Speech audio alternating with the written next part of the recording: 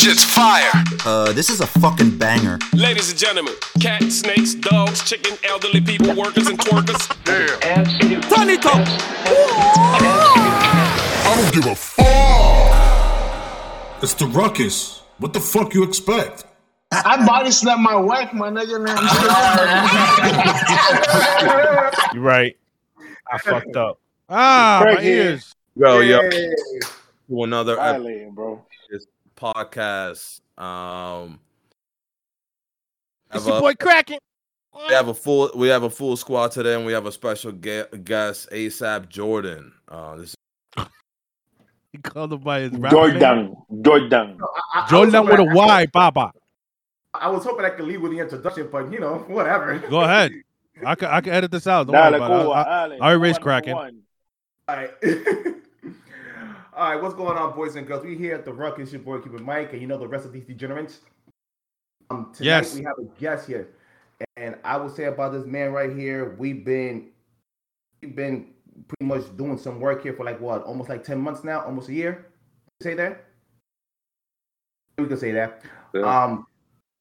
This man here, he's very, very, what can I say, unbelievable man. He has a story to tell us, and I will say this, the older you get, I don't know if you guys feel this, but the older you get, your circle of friends gets smaller and smaller, and whether it's life or marriage or whatever the case may be, you can't really hang out with your people the way you want to. After I went through my ordeal in 2020, and oh yeah, we're gonna do this again. Me connecting with Lou, and Lou introduced me to you guys. The circle kind of got bigger and bigger, and I could definitely say that I feel like we're got a connection. But I feel like I got some kind of kindred spirit with guys. Same feeling I got with the guys I went to Puerto Rico. Same thing with SoCal. Shout out to Rob. Happy birthday. And I would say to you, to our guests, I feel as though we got a kindred spirit, just off the fact ain't too many of us here in Massachusetts. You know what I mean? Just off the fact you came from where you came from, you came up here and you've been doing just tremendous work with the community. And, I'm thankful, for all the things you've done for us. And, I always have this joke to say somebody does something so great and you feel the people after them, protect them at all costs. And, I feel as though as community, we must protect them at all costs because you've done so much work for us, for the community. And plus, this nigga owes me $93.73 because I bought him some shit. And, I ain't even going to include the taxes. Fucking cent, bro. God damn. I got you my IOU, nigga. But nah, Did man. you just spit a bar? Yeah, man. Bars. But yeah, man, ladies and gentlemen, I'd like to introduce Yordyn Villalon, and thank you for being on the show, brother. Welcome, Jordan. Wonderful introduction, kindred spirits, and we got a lot more work to do. Yordyn, what would you do if you had to kill your grandma? Like if she was real sick, you had to. Do you believe in euthanasia? Can y'all hear me? No, yeah, man. Go ahead. It's just video's delayed, Mike. We can hear him. I can't hear him for shit. My grandma was a G. She probably say, "Yo, pull the plug," if she was in that situation. There you go. You see, people know how to answer questions quick, so we know that he knows what he's doing. So the first topic of the night is weird ass question. I'm just gonna say that, man. Oh yeah, it's from you never seen Pineapple Express? That's a hell of a fucking icebreaker right there. You never seen Pineapple Express? That's the first question. The weed dealer asked Seth Rogen. Oh yeah. I don't watch James Franco anymore. He's a rapist. But you didn't watch it back then. You knew ahead of time that he was on a rape. No, He knew. There was rumors. You walked there were into rumors. that. He went away. Fuck for him. a while. He took Spider-Man's back. girl. Fuck him. No, he's not back. He's not back. He's not not gonna back be back yet? for a while now. Seth Rogen dropped him. If Seth Rogen dropped him, he's done. Damn. Yeah. Well, I got that line from that movie, and I thought that shit was hilarious when it happened. So, anyways, the first topic, we got the Amazon Union. So, yes, those that for those that don't know, and actually, what state did it happen in? What's the actual? Was it Florida? Long Island, right? It was in New York, yeah. In New York. Yeah. So New York was the one that got we got the first Amazon union got together in New York, and we're pushing back against some of the crazy capitalist practices that Amazon was doing. And I don't know much about like peeing on yourself. Staten Island, my bad. Staten Island, New York. Yep. Anybody has any experience with Amazon, like behind the scenes? Yes, I worked with them for 2 months. How that functions? Anybody here? I worked with them for 2 months. No, all right, nice job, guys. Yep. What you mean? No, he just said that he worked with them for 2 months. You can't hear Cuba? I can't hear Cuba. My bad. Jacob, you got him muted. I know he was saying something MAGA like last time. You probably have him muted. I mute anybody that doesn't agree with me. That's my go-to. And you also mute everybody that doesn't like Selena. You know what's funny? I also worked for Amazon for 2 months too. It was exactly 2 months because I got fed up. Yeah. So, are you serious? Yeah. Oh, so what was your experience? What's up? I worked during the COVID time. Oh, go ahead. So it was like the worst time. Yeah, nigga, it was a deathbed out there. God, I lost my job, and I needed an emergency job, and they took me in, and it was nuts out there. You ungrateful little shit. No, it wasn't that bad. Coño. No, sucked for the most part, but I got good money out of it. And even after I left, they gave me a nice little bonus for being a what's the word? Essential worker. I was a great essential worker. Wow. They hooked us up after I They left. gave you a bonus and you quit. You're like, thanks for the bonus amount. Yeah, pretty much. He's hooked you up. It's a well-paid slave ship. Yeah, pretty much. It's a well-paid slave ship. 2 months. It's a well-paid slave ship. It's so can you speak more on that, Casey? Like what was? All right. So like? imagine. So the good thing about it, because everything is pros and cons. Now listen, if you're a person that likes to do one thing and knock it out and go home, then that job is probably for you. Now the thing is that you work 4 days, you're off 3. That's also a plus, which a lot of companies should do. But you're working 10 hours a day. They have times where it's peak, which is like from October all the way to January, which is when everybody orders their Christmas gifts, where you have to mandatory work an extra hour or 2 after your 10-hour shift, which I found insane. Damn, 12 hours. Yeah, exactly. So by the time I was on my 7th or 8th hours, I couldn't feel my feet. Like I had to get special soles. So that's another thing. This is 12 hours 12 hours standing. Yes, if you're not a forklift driver, yeah, you're that's it. You're standing all day. You are constantly a supervisor passes, I would say, every about an hour to let you know your production rate. They track your progress. If you're the whole time. If you fall behind, they'll let you know like what's going on. Okay, let's work faster. What do you need? You need some water. I'll bring you the water. Oh my God. Don't leave your station. Yeah. God, that's how it is. So and then the production in order to have the production satisfied or whatever, was it up? Like, was it hard to maintain the production that they were asking for? It's not. What happens? I was in the receive where we just open the boxes, we scan, we open the boxes, we empty them, we put them on a cart, and we line up the cart once the cart is full. You got to do. It's something like it ends up being like a box a minute or a box every 2 minutes, which is insane when you think about it. The amount of time that you're working, the amount of boxes you have to open, it's kind of insane. And sometimes it gets to a point where you're opening a box of how you say fucking bisagras, la llavina de abrir la puerta. Like they have, it's like Home Depot, yeah. So they got doorknobs in there, nails. They got all this different types of shit. All that shit is one box. You have to empty that shit. That's like 50 pounds. When I got that box, I was like, this job's not for me. I was like, fuck this place. And plus a bunch of dildos too. This is the first conversation. I was gonna say, yeah. The first, the first pod. Yeah, there's a bunch of dildos and then for real. Yeah, that shit was hilarious, bro.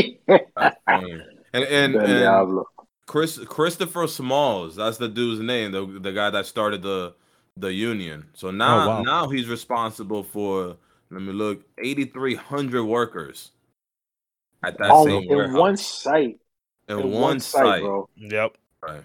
Shit. I mean, the real work Yeah. starts now. I mean, you unionize and stuff like that, but you got to find a way to maintain some type of order within the union, right? Because now he has a lot of power, right? And with power comes a lot of responsibility, and with power comes a lot of, if you're not careful, corruption.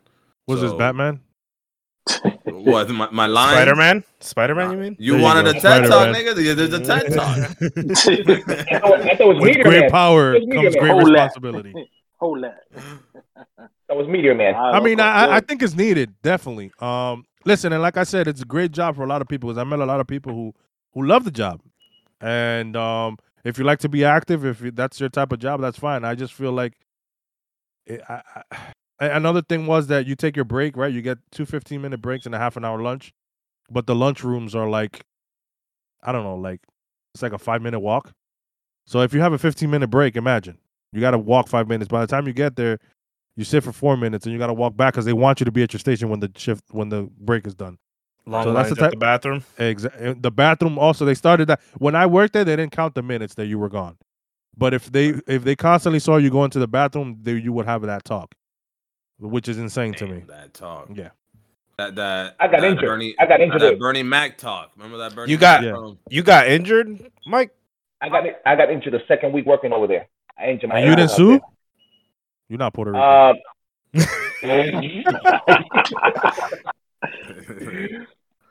No, I'm an How American. you get injured? Like what happened, bro? I was because I was a driver. The dildos? It had nothing to do with dildos. It had nothing to do with dildos. I don't remember because No, what happened, bro? I was driving, and what happened was one of the doors, but it wasn't closing. It kind of like broke, and I had to do some hood shit. Like I had to take off my sneakers, and with the lace, I took up the lace from my sneakers, and I had to tie off like the door because it wasn't closing. And I was trying to jump off to try to get something level off, and I like landed wrong. Oh shit! And I kind of twisted my fuck. Yeah, that sucks, bro. Twisted my ankle. I didn't tell them for like 2 days. They were like, you gotta tell us once you get injured. Oh yeah, they're big on that though. I'll give them that. Yeah. Safety. So yeah, they were really big on that. So yeah, they're big on that. I got injured. Yeah, it's not bad. Go ahead. It's shit, but it's not bad. How's time off? Like I mean, it was my second week working there, so they gave me the time off because I get better, but I had to get back to work. I need to get money. I don't think any of these guys were there long enough to actually get like time off. No, yeah, you do. You know, that's a good thing. A lot of jobs will make you wait the 90 days. The 90 days. They gave you like 2 sick days, 1 personal day right off rip. And they give you healthcare from day one. Yeah. I'm not. I thugged it out. Because I was desperate for money, so I had to do what I had to do. It sucked. I did that a few times. And you accumulate hours of vacation too. So what I did was I only worked 2 months. But after the second week, I was like, what the fuck? I can't take... Bro, you know how tired you get out of there? Imagine standing on your feet for 10 hours. Like, if you work retail, standing on your feet for 8 hours is tough. Yeah, when you work retail stores, grocery stores and shit, Imagine 10. You're adding another 2 hours to that. And imagine that. And so after 2 weeks, I got to a point where I worked like 2 days and then I took a day off. And I went work and that completed my week. I did that for like the last month. So I only was working like 2 or 3 days out the week because I had time. Yeah, the last month I was there, I really wasn't giving a fuck. I think I called like 3 times. I was like, whatever. Yeah. I ended up getting a new job anyway, but you don't want that 2-day delivery, bro. That's that prime. Who tends to be working at this spot? Like what kind of people are we looking at? Like immigrants? It's a mix. It's a mix. Yeah, it's a mix. Surprised. It's a mix. It's pretty diverse. Like young people, older people, immigrants, Yes. Americans. Okay. Yeah, a lot of immigrants as well too. It's a catch-22 because they give you like great benefits, but they'll milk you. They'll fucking milk you. You work for them $16. I'll tell you that much. Damn. God damn. They get every ounce of productivity out of you.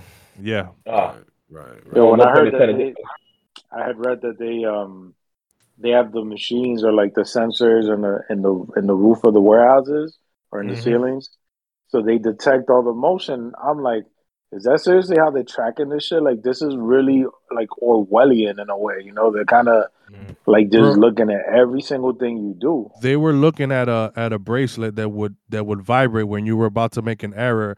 If you were, because there's these robots that walk up to you and you can prepare orders where they.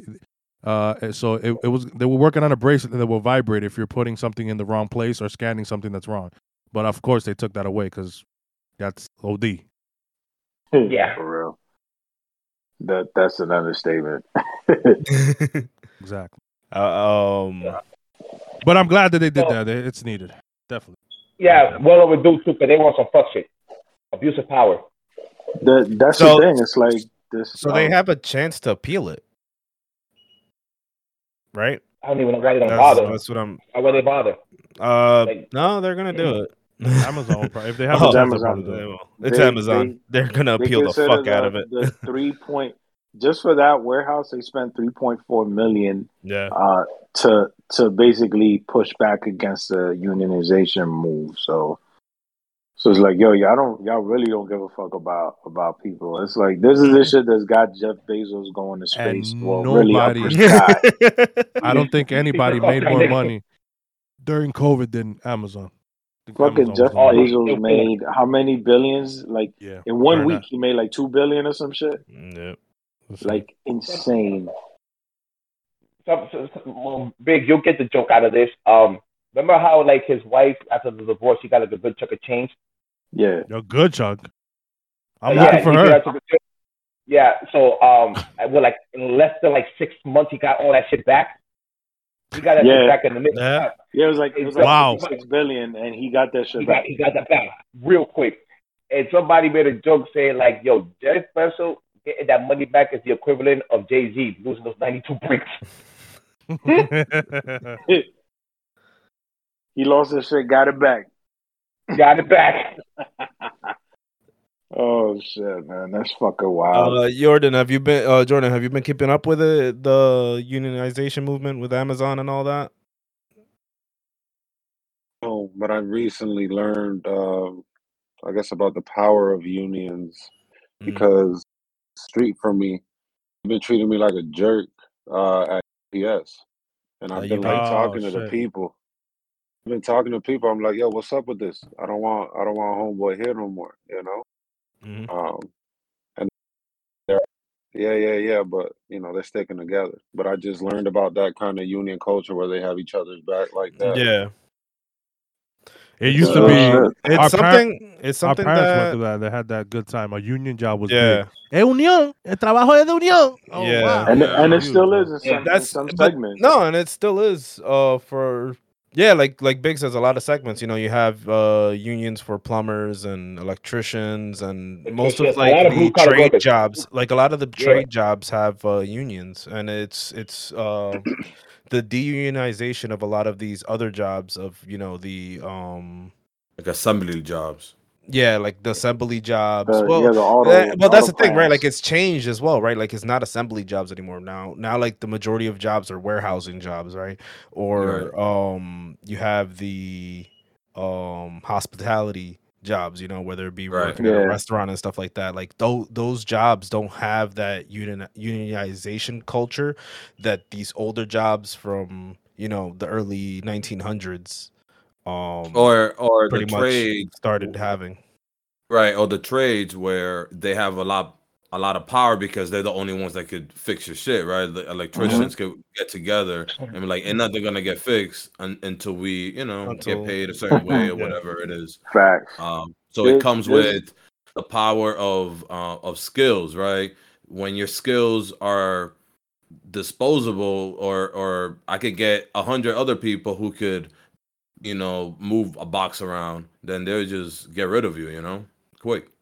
The anti-unionization work that some of these companies do, it's insane. Like, I mean, you have that example, Walmart. Right? Amazon spent $3.4 million just on one warehouse to avoid unionization, and policing the language. Yeah, that's the thing, right? So the language, you can't use any of like union language, like while How on can the you do clock. There's that? like 3 columns of shit that you can't even say Yeah. in the fucking so No. the chat function for the internal Amazon chat, right? Like the, you know what I'm saying, like Slack or whatever. That the function in that they basically amended the code or made some edits to it so that a series of words could not be used. So it was like union, labor, shit like that. They're like, you can't use none of these words in the chat. Basically, it won't come up if you try to type it. Because it's not government, it's not a First Amendment violation, it's a private organization. Therefore, if you work for them, you They already can have to they abide can by the rules. and that's the thing, right? So it's specific. While you're on the clock, you can't use that wording. Once you're off the clock, they can't control you, right? So How about when you're on break if they don't pay for it? that's the thing, right? So when you're on break, you can talk. You can have union talks with whoever wants to. The minute you clock back in, that talk has to stop. If not, the company has the right to fire Corrective you. action. Yeah. Well, I mean, that's Go crazy ahead, go. because I was gonna say a lot of jobs try to shame you from talking about salary as well, and you want to know if you're underpaid or not, or if the person next to you is doing the same or less of a position and they're making work. Capitalism at its finest. Yeah, but technically you can't unless a lot of jobs don't even put that in their language. They don't even because they assume, and I assumed that before it was taboo or you shouldn't talk about how much you make. No, and it's just and a it shouldn't be bullshit. that. It's just that me and you in the same position. I know I came new, but you shouldn't be making $10 more than me an hour. Like that's no way it works. Right, you know? right. So, There was some dude on I think on Joe Rogan. He used to work for Facebook and stuff, and he was talking about how the earlier employees that started early with Facebook, they make a lot more money than the new employees, even though they do the same job by a lot, and nobody talks about it. But you could tell by the vacations and how you're dressed, your benefits, style. You have to take into you have to take into account time, like, you also have to take into account the people's time investment in that one company or job, right?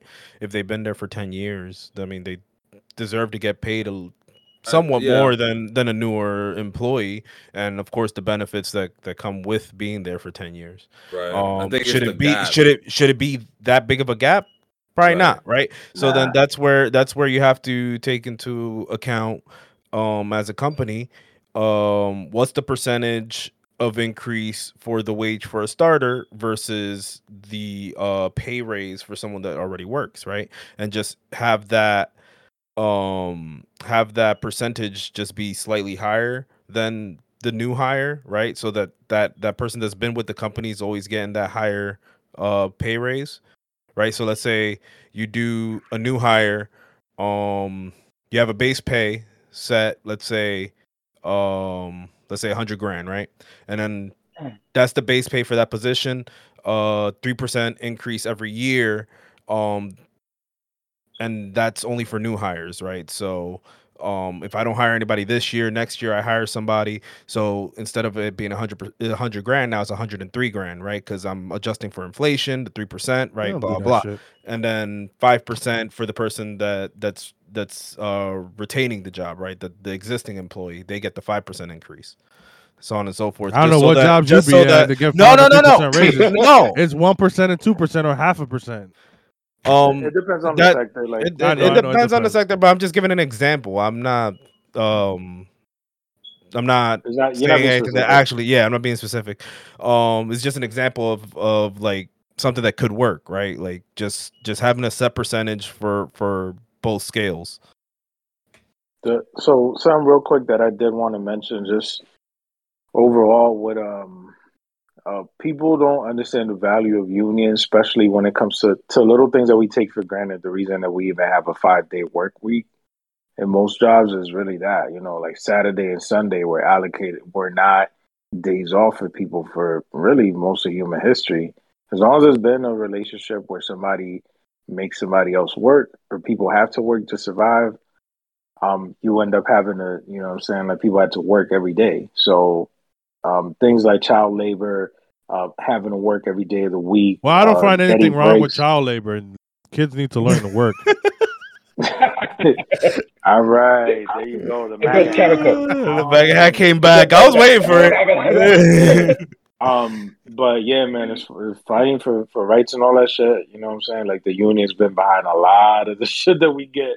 Yeah. Yo, Cuba got the Patria y Vida shirt on, bro. Yeah. I just noticed that shit. I'm like, yo. Repping heavy. Repping heavy. Got a rep. Yo. So I got the homie in the building. First and foremost, wait, hold up. Big. Go ahead. Big. Mom said hi. La doña, la tia. Yo, that's la tia right there, bro. She cool as fuck, man. For real. Mom said hi. We'll take another trip to DC soon because something's about to be popping out. Only Big and Lou ever get highs. I've ever gotten highs. Well, if you come to life, we got you out here. So they met you. For real. So mom said hi. We're gonna go to DC again and dinner. That's what's up. I'm going to eat dinner in front of her, but that means most likely I'm fucking paying. But we're gonna go again.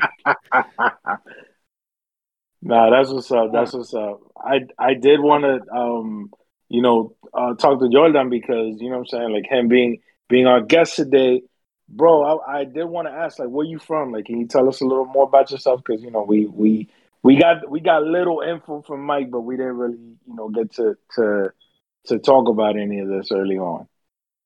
And to side note on that, I got to give a shout out to you guys. So you guys did your investigation, and we're gonna get on your ass, Yordyn, because we found out some things. Research department on their job. Did some research. That's all. Just a little bit. Don't worry about it. Yeah, don't worry. We may or may not have addresses and phone numbers, but it's all right. Nah. But go ahead. The crib. I'm from Miami. I was born in Cuba, raised in Miami. Former athlete, so that's what brought me up to Boston. I went to school in Atlanta more, and I came up here, LaSalle University, and that's kind of my journey upward towards the top of the East Coast. I went to LaSalle for 1 year. Too fucking cold, man. What are you doing up there? Yeah, it definitely is too cold. You said you visited LaSalle, Kraken? No, I went to LaSalle 1 year. I did. Oh, I did too. When I was in Grubhub. Grubhub. Oh, God. You like the school, Jordan? You like the school? Like the school? Yeah, I made it work for me. It was a dope experience. I think I met a lot of people that I love.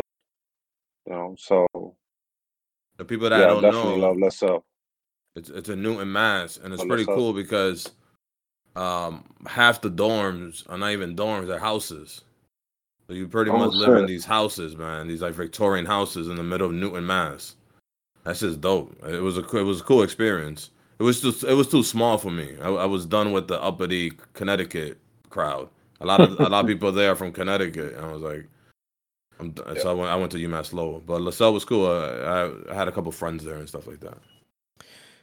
Yeah, nah, that's what's up, bro. That's you from the hometown, bro. You from the crib, so you know what it is. 305. Oh yeah, Big's from Florida too.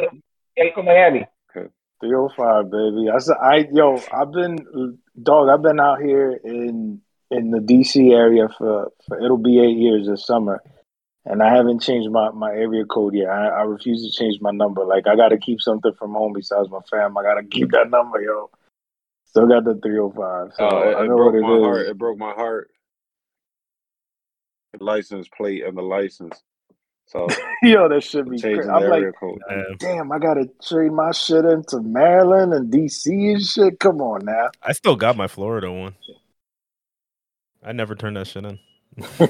I never turned any of mine in. Yo, I got my New Jersey plates. Quick question, because I know every time we get together, we get on our Cuban shit. As I got my shirt and you got your jersey, which I need to know where you get that from because I need it in red. My favorite color is blue, but I don't want to completely take your style. One of the things we all know why you want red. Shut your mouth. 2024. Paul Donald Trump.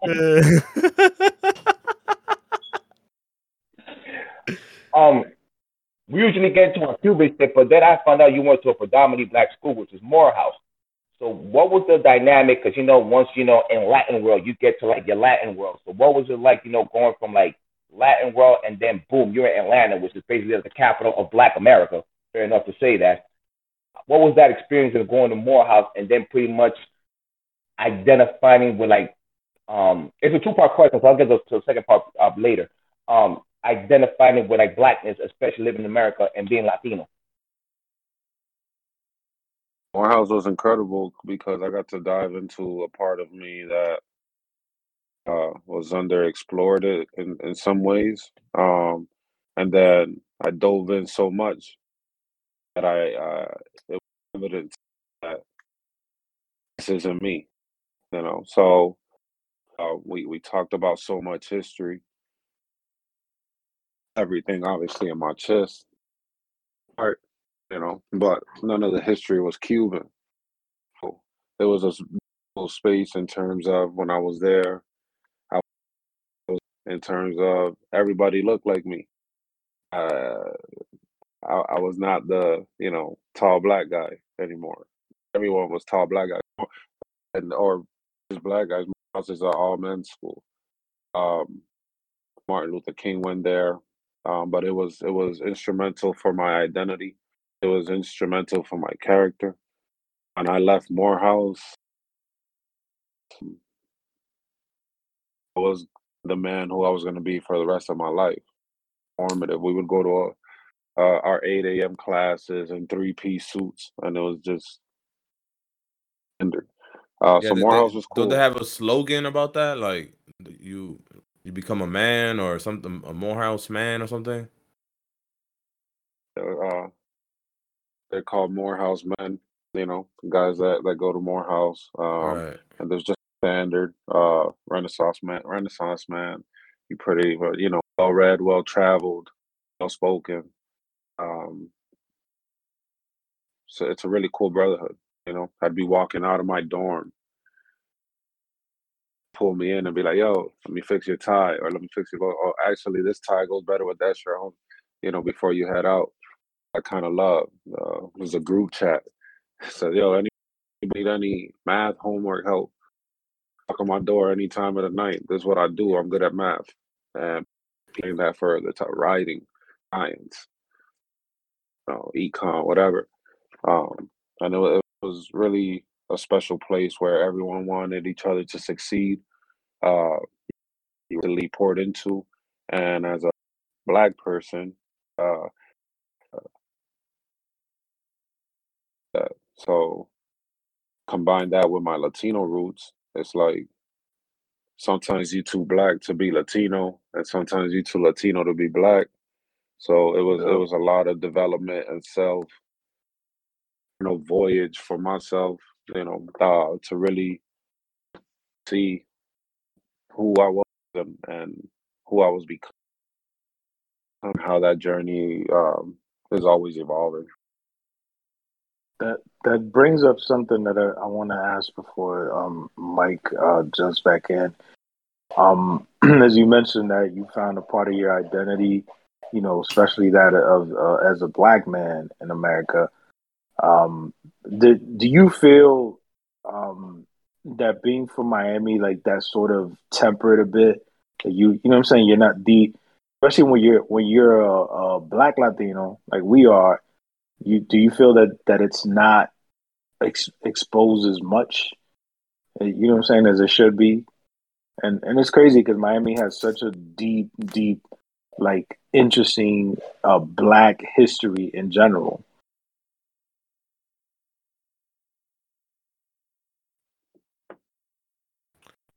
Latinidad is underrepresented in Miami for sure.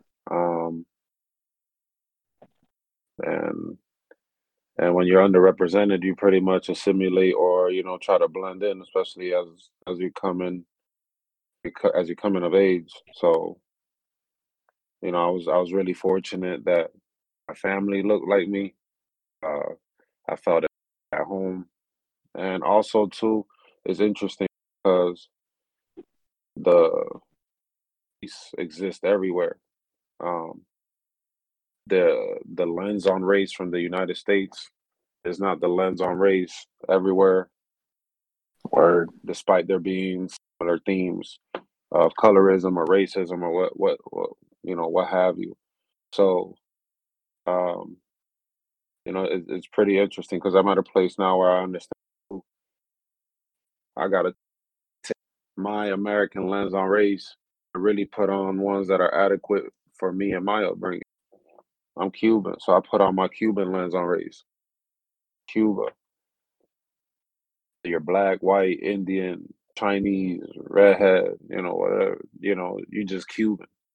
It's within the Constitution, and it's illegal to identify as anything else. So when you look at that origin, which still has its themes of racism, like I mentioned, and colorism, there's understanding as to why Latinos and specifically Cubans, they'll be like, oh, they can't believe that they're racist or that they're showing elements of racism. And mesh them in and you put them in the United States.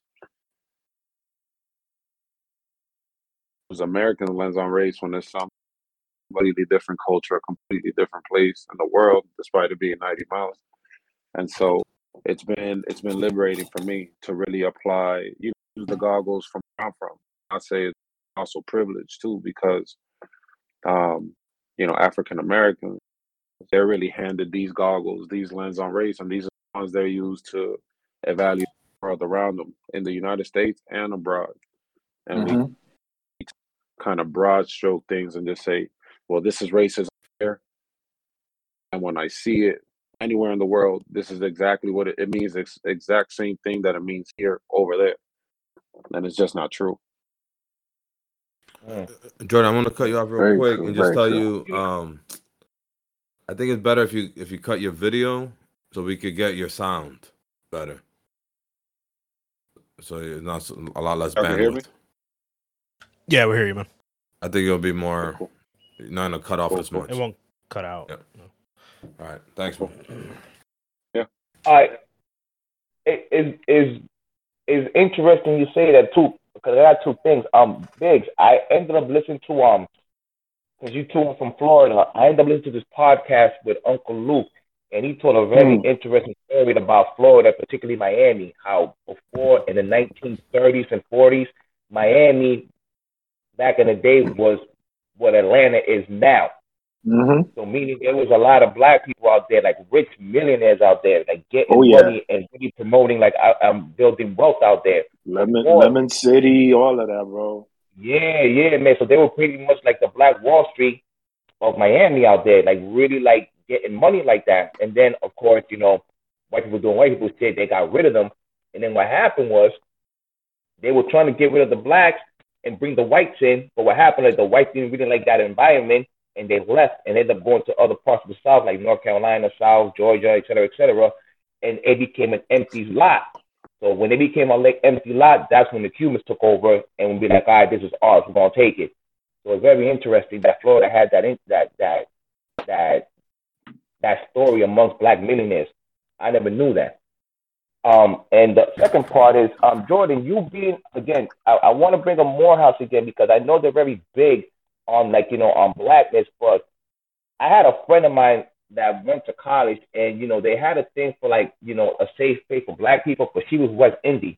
So they wanted to have a safe spot for West Indies and, to see if they could have something for them where they could tell their stories. And I remember her telling me there was a little bit of a conflict because you had black Americans saying why we got to learn about your stuff because everybody's black. So if everybody's black, they just go embrace our blackness.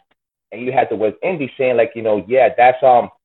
that's cool enough, but we also got a story to tell too, involving our blackness and our story and us being either immigrants or first generation. So we want to do give us a slot where we could represent us and tell our story. Was Morehouse like that when it came to non-black Americans? Or it was just you just had to adapt to black Black American lifestyle and their culture? That's a good question. I think through my lens and experience, I've always been someone recently adapts to my environment. When I was in I completely dove in. And I've always been good at kind of, time and space. And, in Morehouse, it just wasn't time for Afro Latinidad, or Afro Cubanidad. That's what it was. And it wasn't a bad thing for me as someone who, I've never felt like I gotta bang my chest and be like, yo, but me,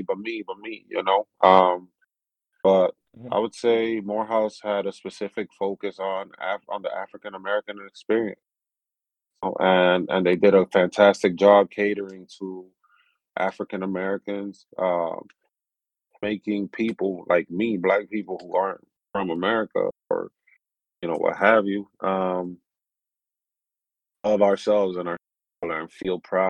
We were proud of how we looked, and how we walked, and how our difference sected, specifically at that one institution. But for sure, pretty much wherever you are is a demagogy where the dominant culture is the one people got to adapt to. And, um, my favorite professor there was my history teacher. My history teacher was Dr. Spruill. Used to go in and teach us life, especially from the Black lens, America. I used to holler at him, be like, "Yo, Dr. Incredible about Cuba." Me and him would talk about Cuba for like 30, 45 minutes after. My favorite professor all time. But it was just incredible because we used to go so deeply in that there came a time where I was disconnected. Like that's not my experience. That's not what my grandparents, great grandparents was on. They was in Cuba. So to felt love. I felt, I felt everything in my heart. But it made me really turn into myself. Like, okay, what about me, or who am I? And it wasn't, in my opinion, their responsibility as to stay on topic. That's not what that school was for. It's like going to Jose Marti, and wanting to hear about your stuff.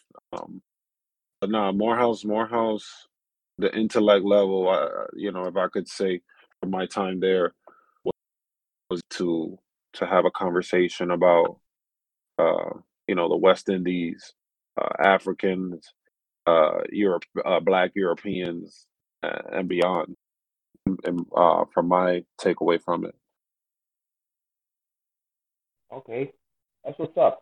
So, right after you eventually you came up north and you came to Mass, and ended up going to LaSalle. So, when did when you went to Morehouse and you really got your pro Black on? So you came up here.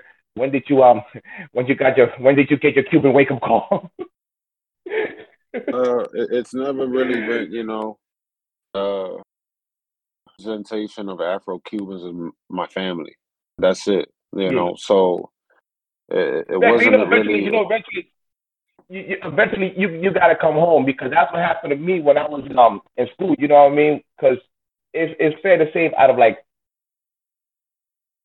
all Black people, either Latino, Black Americans, Canadian kids, Black American, it's fair to say it has the most intriguing, fascinating story. So once you learn about Black American history, it's just like so deep and so like it's so fascinating that you get hooked. So I could just imagine you going to Morehouse, you really, really get hooked, and you go to like this deep rabbit hole of learning, Black shit. But then again, like that's not our story, more you than mine, because you're from Cuba and I'm first generation.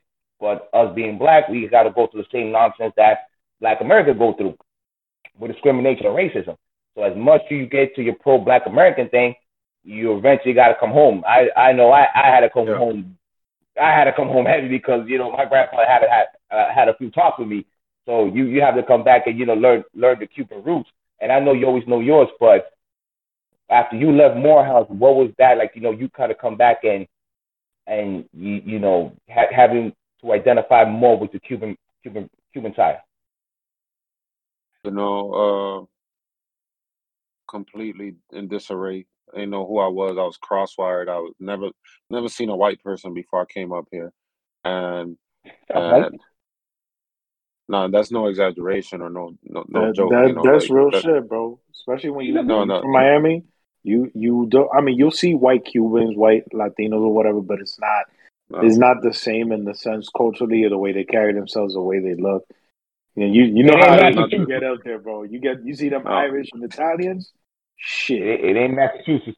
Nah. Yeah. So none of that. So I came up here, you know, complete disarray. Then I had to learn. I was fighting it for a long time, especially with my new sense of pride, my new sense of understanding of self. It wasn't, you know, I did have to submit and allow myself to grow in the new direction, completely new direction. And it was good for me. But when I came back home to Cuba, you know, mentally, it's really around politics. Unfortunately, because people laughing at Cubans, you know, that I'm supposed to be down with. You know, I see people talking badly about Cubans. I see people discrediting the Cuban experience based on how we vote here in the United States. And I'm supposed to be down with him. And I'm such an emotional person. I'm so sensitive. I meet one Irish person, I'll never talk bad about Irish people. And I've seen people that I know me, that I know I'm Cuban, you know, laugh or talk badly about Cubans or talk badly about Miami and Florida. And I'm, you know, wait, like, I know my family got on a raft 3 times. I know I didn't see my grandma, the first person I remember loving, dead for a reason. You know, so I said, okay, hold on. I really got to be, it's okay for me to be direct about who and what I care about for real. You know, so I've removed thoughts around white, I removed thoughts around black. I've really zeroed down on Cuban, which is something I've never done before. It's never been my turn. It's never been, like I said, my identity's time. It's never been, you know, it's never been, you know, cool for us. Nobody ever want to hear our story. So I'm always, adapting, whatever, you know, I'm a nice dude. So I'm just like, you know, so a lot of respect regardless. When I saw our country getting laughed at, when I saw people uh misrepresent what was happening on my island, when I saw people kind of negate the experience and the trauma of the Cuban experience and the Cuban lived experience, I'm like, okay, then I'm not tripping. You know, I'm not tripping about standing by what I stand on, whether the person next to me is a white Cuban, redhead Cuban, black Cuban, you know, and that color shit really didn't matter, and doesn't matter. It's really about a person's character, in my opinion. And again, that's coming back home. When you say coming back home to Cuba, I'm coming back home to how Cubans view race. You know, two Cuban best friends will be completely different looking in all aspects. You know, and that's really what I was brought up on. My mom and dad are black. It was never on anything about race. So there was always like love, be a good person, find somebody a character, be friends with. And now that I'm there, it's liberating because a lot of the whoopties and the hoopla and like the smoke screens that people try to pull on the way my skin color looks or other people's skin color may look, shit is ineffective for me. You know, like, and I'm not falling for it. I'm not even playing with it because it's just not me. You know? And when I pretend as me, or if I pretend as me, uh, and I'm again neglecting my upbringing, my grandmother, my Cuban roots, the jokes I like, my mix of liking hip hop and bolero and bachata and reggaeton and salsa. You know, like when you completely dive in, you ignore all that shit. You know, unless it's for a party or a turn up, and that's really how I grew up. So paying attention to that and that internal voyage where myself has been liberating. Facts. Facts. Yeah, man. So my other question I wanted to ask, because you had to come back home. Of course, we all know about July 11th. Mm-hmm. So, you know, I didn't. Long story short, something happened on July 11th. I had my mom here last year. She gave, you know, her story. She told her story. Shout out to moms. July 11th happened. What happened July 11th? Oh, I forgot you weren't here for that episode. I think. Oh, you were. Did you make the episode when my mom? Those are for the audience too, man. The new audience. You know, we don't. Okay, we have to remind us. Okay, yeah. Right. Okay, quick recap. A short version, brief version. Yeah, long story short. July 11th, 2021, big manifestation happened in Cuba. For the first time, probably last freaking 6 decades, a big manifestation happened where the people of Cuba took to the streets and protest and pretty much said they had enough of the system. They wanted new change. They wanted the government out of there. And that was the first time that ever happened because the country instilled so much fear towards the people. They never really wanted to, like, you know, speak against them. You know, the country did a good job on keeping them silent. So July 11th was the first time that ever happened. And, you know, when you leave Cuba and you tell people the atrocity and just the horror and the terror they got to go through, people think they're exaggerating, or they just don't believe that a country could be this cruel to their own people. So another thing that America, they've done is say, look, you know, we won't do anything until the people of Cuba do something and, you know, show some sort of manifestation, and then we'll be with them. So the first time ever that happened, they took to the street, they protest, they rioted. Just think of it of like, you know, the same equivalent happened with George Floyd when people took to the streets and they did whatever they do to voice their anger and frustration. And it happened for like at least a whole week. When that happened, different part of the states where they have, like, you know, mostly Cubans, they did their own personal protesting. They from Miami, from Jersey, New York, even from Canada, and even from Boston. You know, we did our thing out here, and Yordyn played a big part on that. Yordyn and Sam, shout out to Sam, they both did a big part of it. So if you want to tell us when July 11th, first of all, where were you when that happened? And second of all, what did you do to play your part and take over to this position to have people to manifest in Boston?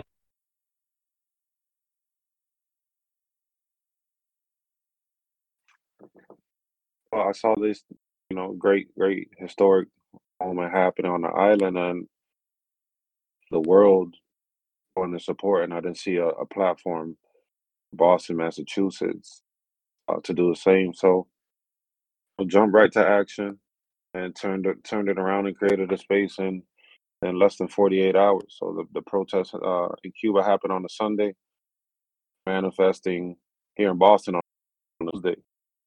And I met the girl that Michael just mentioned Sunday 11:40 on Instagram. So we were talking, and then realized we were both in Boston, and I liked her because we were both on the Instagram live, and she made a action-oriented.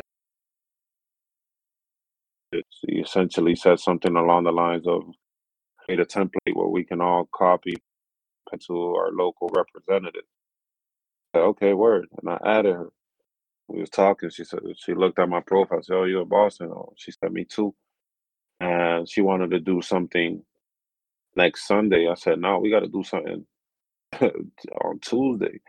And you know, we the work, created flyers, sent things out live on, you know, with the strength of social media, which is what the Cuban government took away from the protesters in Cuba as soon as they started going out. And we had a platform. You know, about 100 Cubans.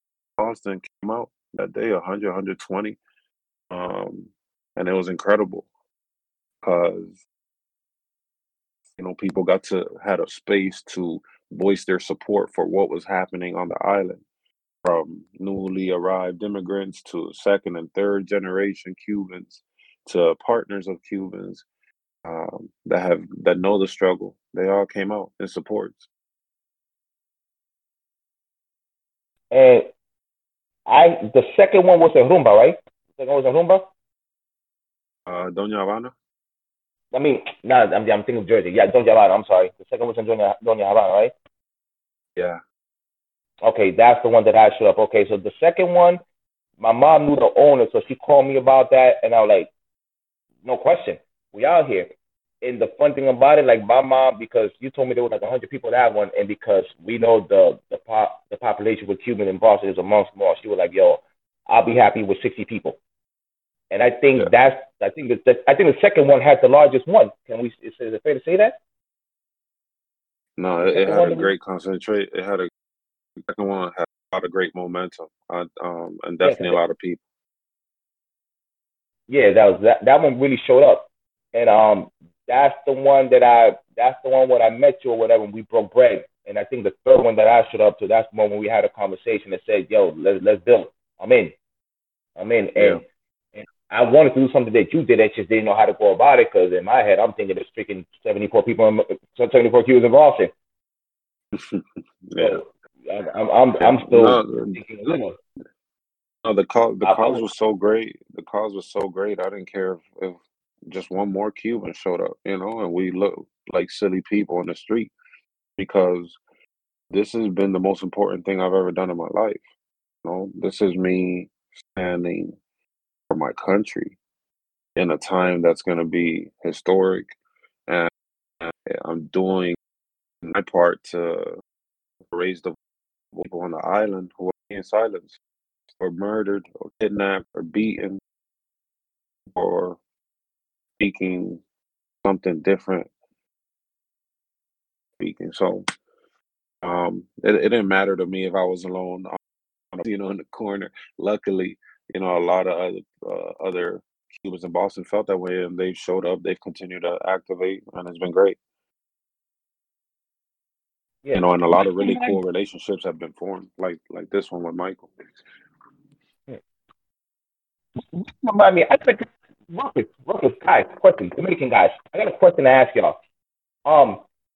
You guys dealt with a dictatorship with Trujillo, correct? Yeah. You guys not us personally, since we but us were there for it, but our parents and our grandfathers. Well, not our parents, our grandfathers. No, our parents. Yeah. Well, yeah, your parent, Kelvin, because Kelvin's dad is like 80. Almost. He had Kelvin when he was 50. Jesus Christ, he was like, I want to bro. He enjoying his time, bro. Yeah. I'm gonna do what I respect the move. I respect the move. I have a question. What did that guy did to that island? What is it with like Trujillo sympathizers that they still like rock with him to an extent? I'm just trying to figure this thing out.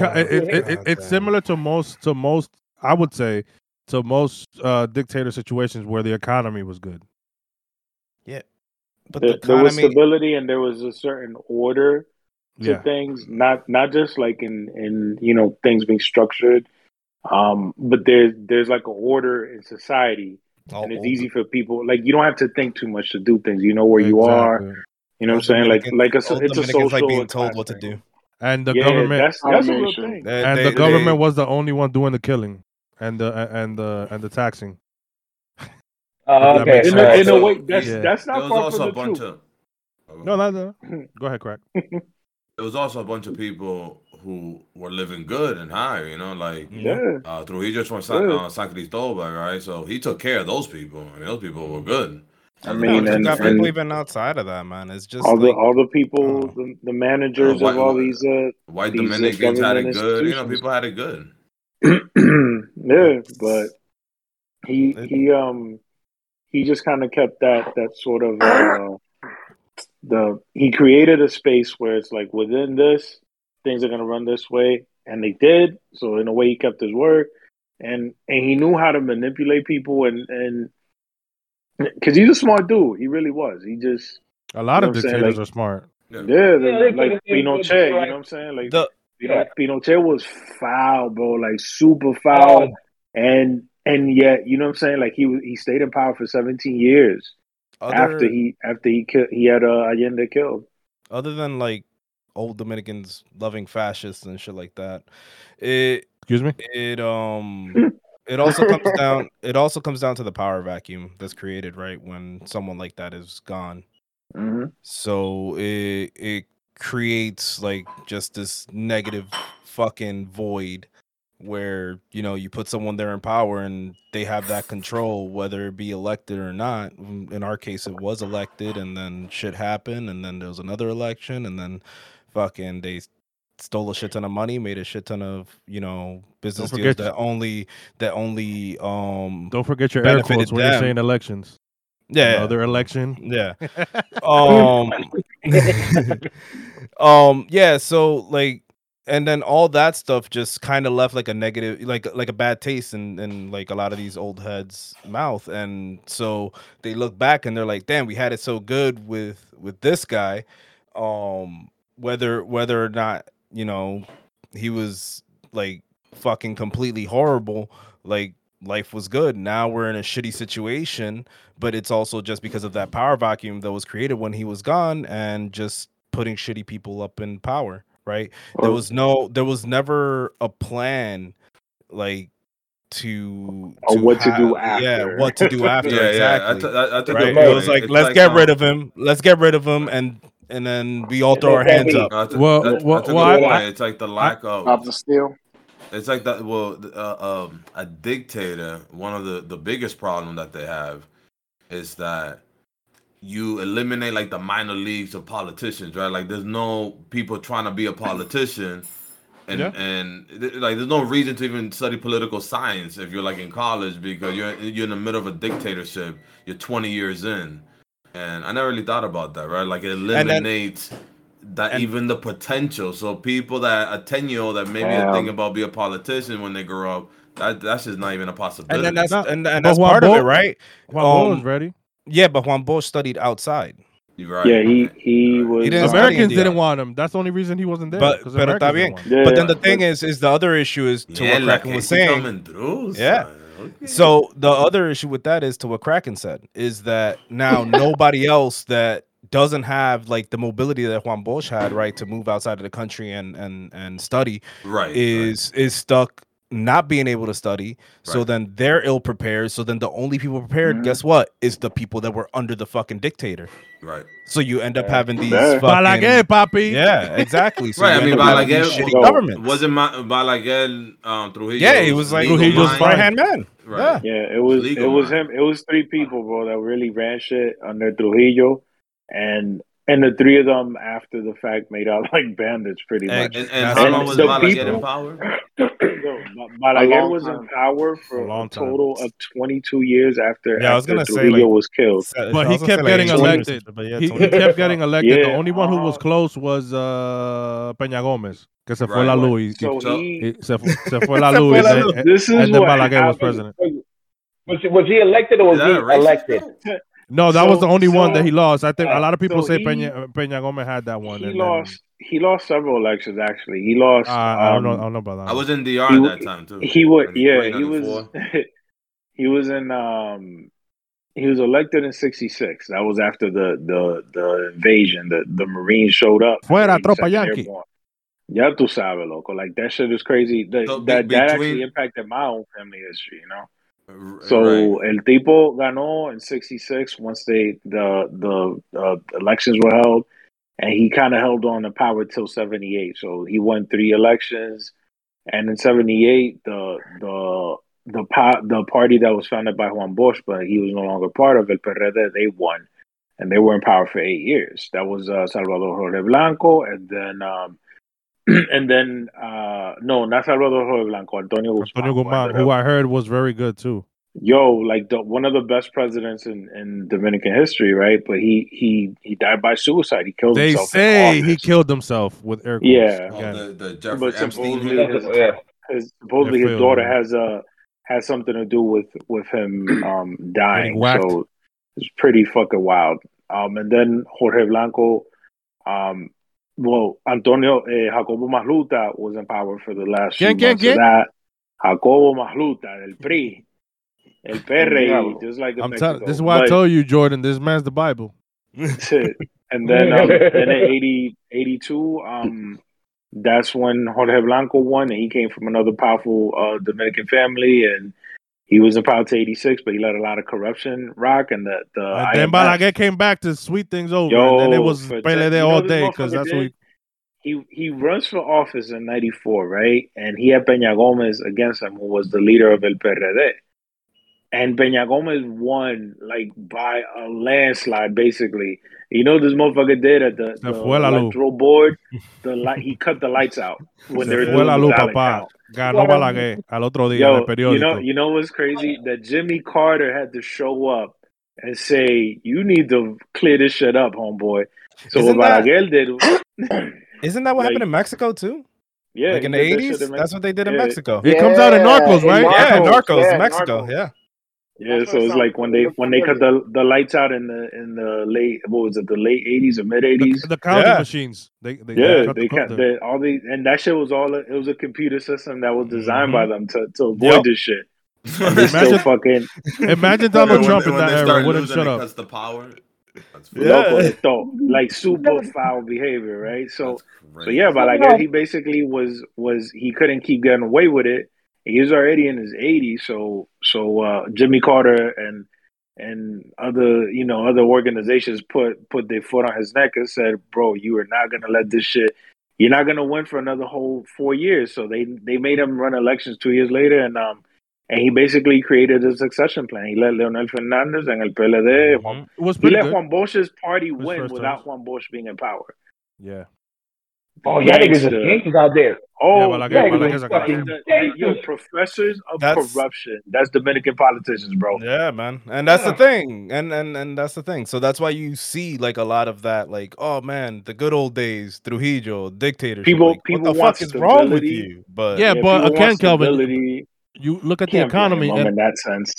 And what I was gonna say is I think dictators and all dictators are they want their country to become a power no matter what to sacrifice, even including sometimes their own, which is that is the fault.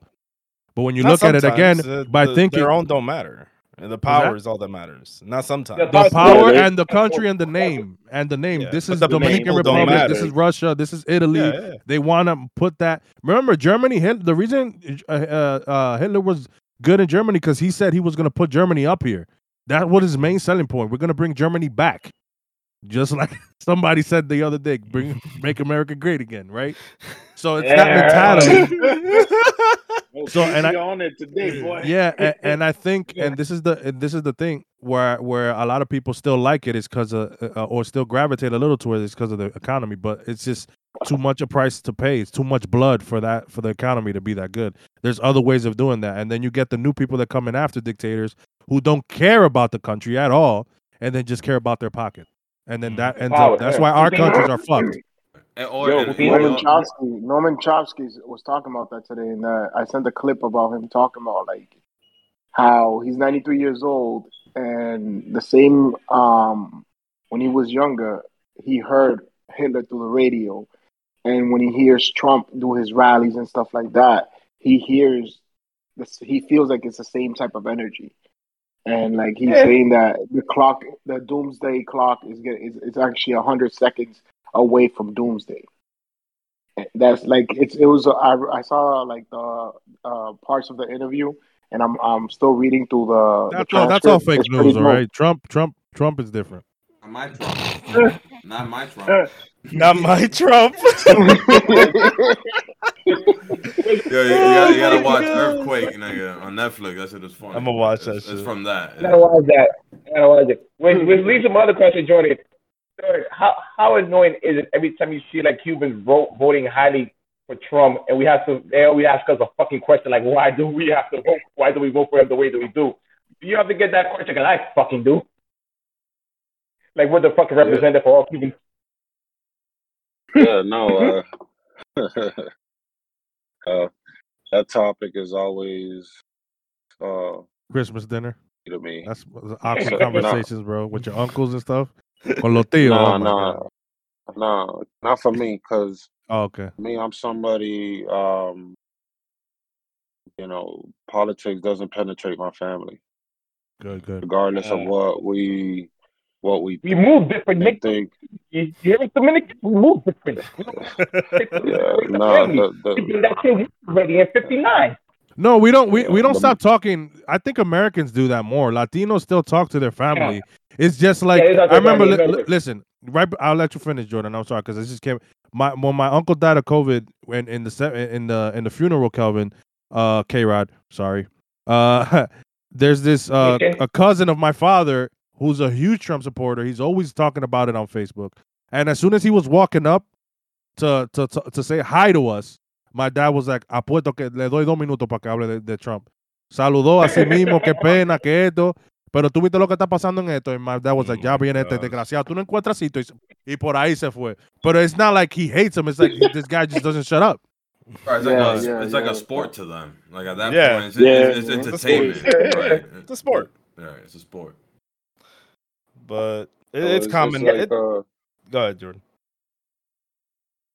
No, I'll say for us personally, my family would, we're never gonna jump up and down about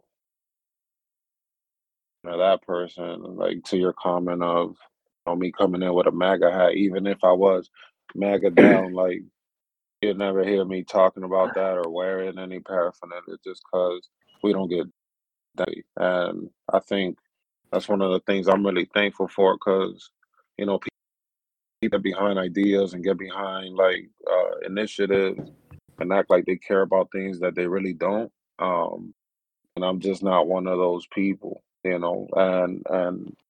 we do a good job, I think, politics in real life and other kind of controversial topics, possibly religion, sex, and even race. We those are very intimate topics to an individual person, but people really, one of the things I hate, Mike, even more than like being associated with Cubans and I guess Trump or Republicans is I hate people walking up to me and talking about like Democrat shit, like because I'm black or something. Like that's just so corny to me. Yeah, no, that's just so corny to me. And then and I know I'm not in my circle. Everybody's comfortable, and they'll throw out something out like, "Yo, communism, yeah," or socialism. I'm just like, bro, what? Get my gun. What'd you say? Communism? That's crazy. I'm gonna get my gun. No. Get my gun. Even when I didn't know, even when I didn't, like that always struck me as something that kind of made my stomach do somersaults. I knew we got on the raft for a reason, even when I didn't know anything about this. So, more let me explain why Cubans, because I don't, and like that's what it is. Like, especially after tell me who supported 11 initiatives and who didn't, who was laughing at the Cubans. Like that's my immediate trauma. That's